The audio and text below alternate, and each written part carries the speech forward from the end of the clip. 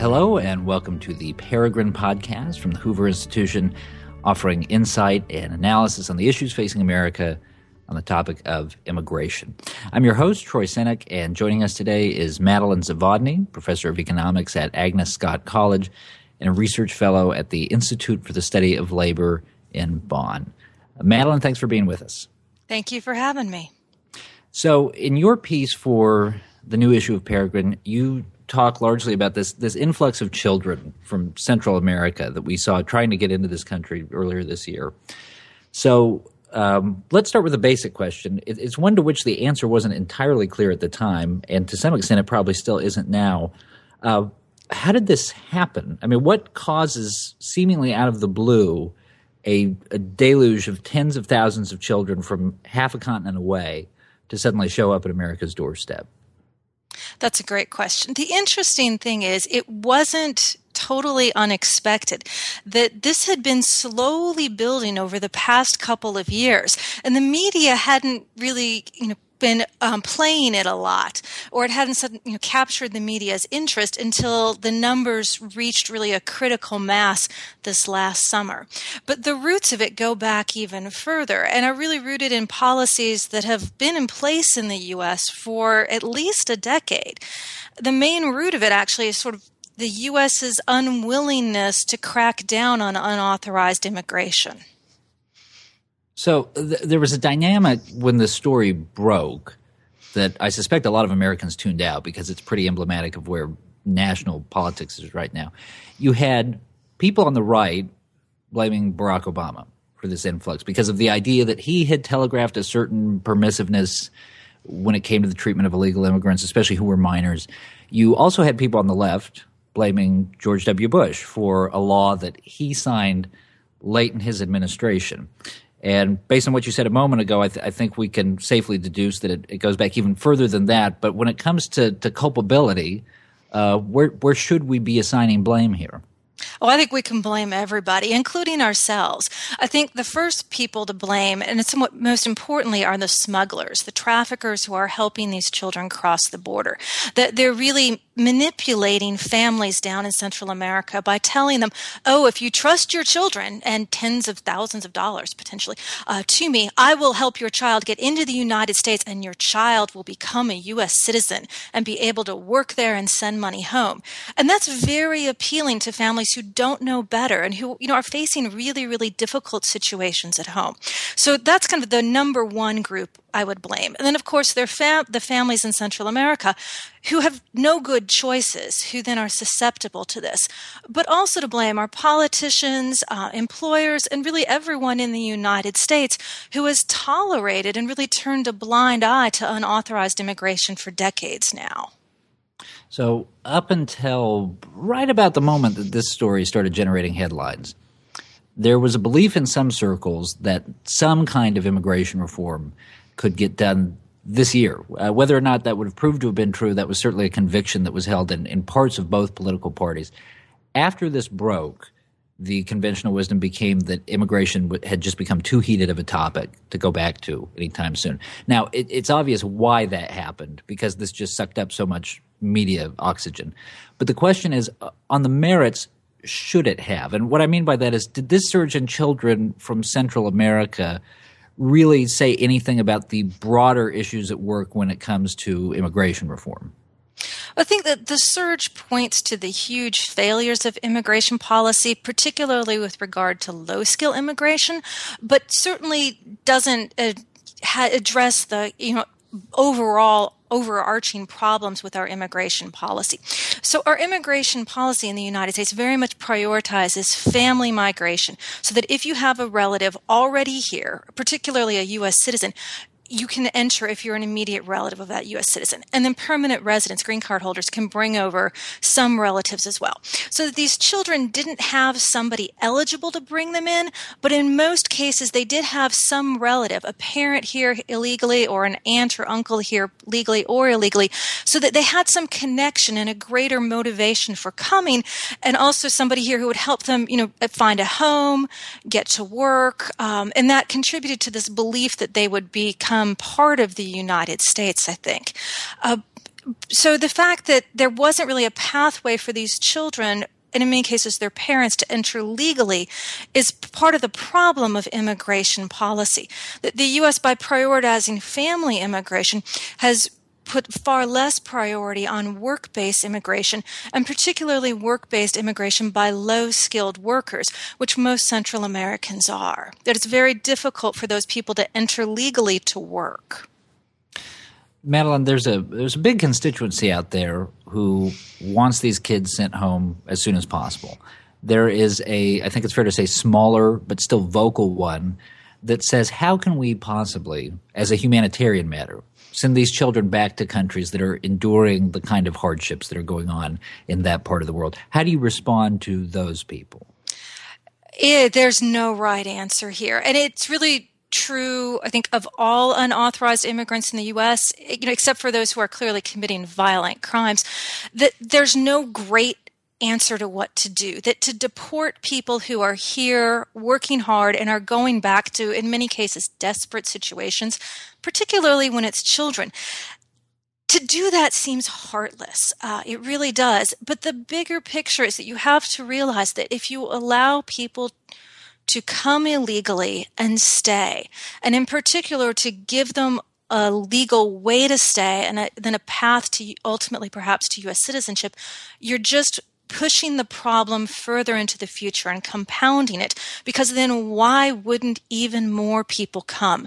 So as heartless as it seems in the short run to say, you must go home, you're only going to get more and more children from more and more desperate circumstances coming if we don't put a stop to it now.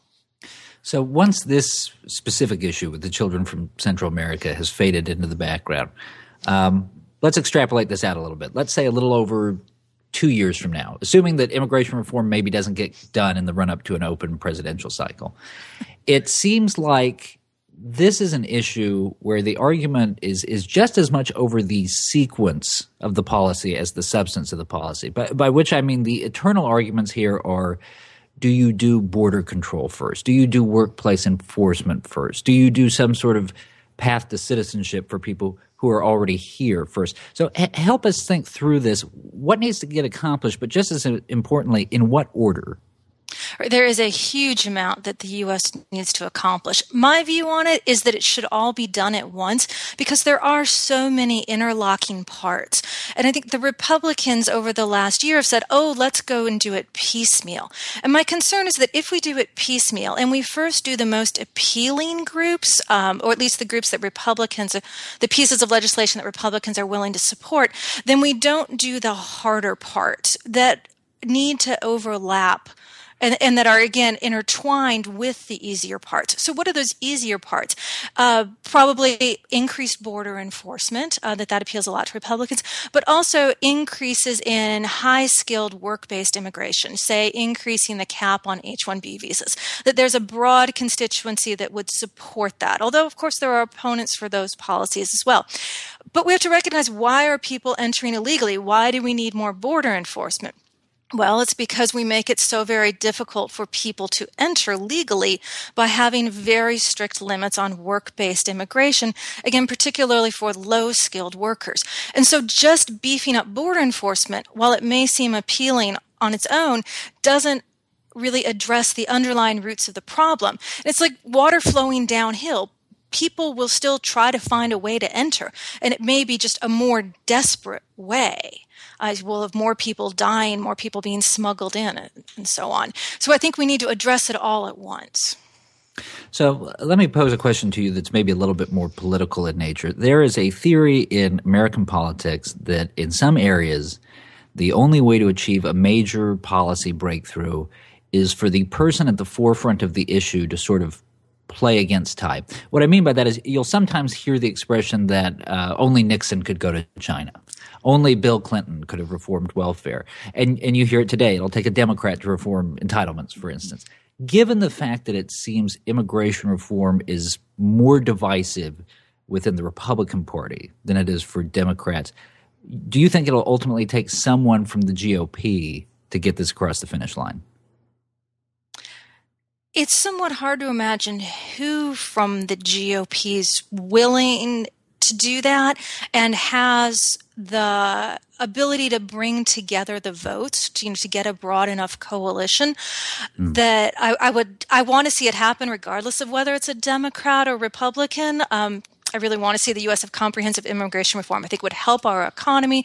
It would help prevent these problems from recurring over and over and over. But McCain was sort of our best hope at that, or the Republican Party's best hope at that, as somebody who in 2006 and 2007 worked very, very hard on comprehensive immigration reform.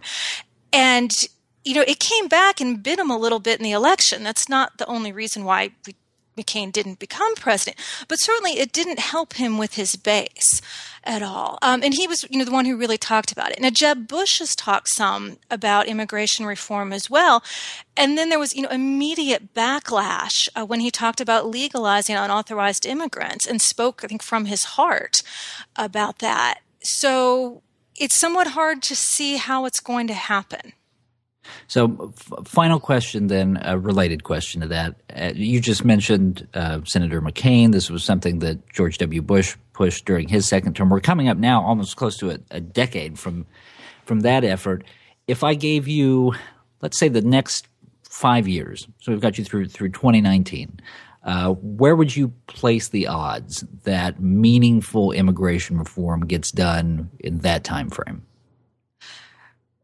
Oh, I think they're very low. I hate to say that because, again, I really want to see it happen, but it's that it looked like, we had a very, very good bill that passed the Senate in 2013. It wasn't perfect at all, but I think that it has a horrible acronym, the BSE or whatever, that border security and immigration enforcement, blah, blah, blah bill, the Rubio bill, had so many good parts in it, and it has just languished. And if something like that really was comprehensive, it had lots of good policies that were going to help the American economy in the long run, can't happen, then it's hard to imagine, as our political system seems to become more and more dysfunctional, that reform will happen. So sadly, I'm pessimistic. I promised you that would be the last question, but you piqued my curiosity there, so let me give you one more.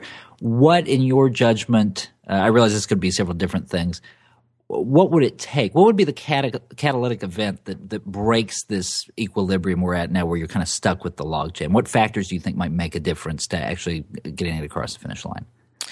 A huge economic boom would really help. That one thing that recession did was it reduced the number of unauthorized immigrants coming from Mexico. And there was kind of a thought among immigration policymakers that, hey, this is a good time to do immigration reform because people aren't coming. And so the American public's not so worried. Okay, then we had the surge. And so that kind of got washed out. But a huge economic boom, like the late 1990s, where unemployment's, 4% again, and jobs are just begging for workers, and the labor force participation rate has gone back up, and wages are rising, and people are feeling good about America and American economic prospects. I think that's our best chance to get comprehensive reform. And of course, it'd be wonderful just to see an economic boom for so many reasons, not just immigration reform. All right. Our guest has been Madeline Zavodny, professor of economics at Agnes Scott College and a research fellow at the Institute for the Study of Labor in Bonn. Madeline, thank you for joining us. Thank you so much, Troy. For the Hoover Institution, I'm Troy Senek. Thanks for listening. This podcast has been a production of the Hoover Institution. For more information about our work, please visit hoover.org.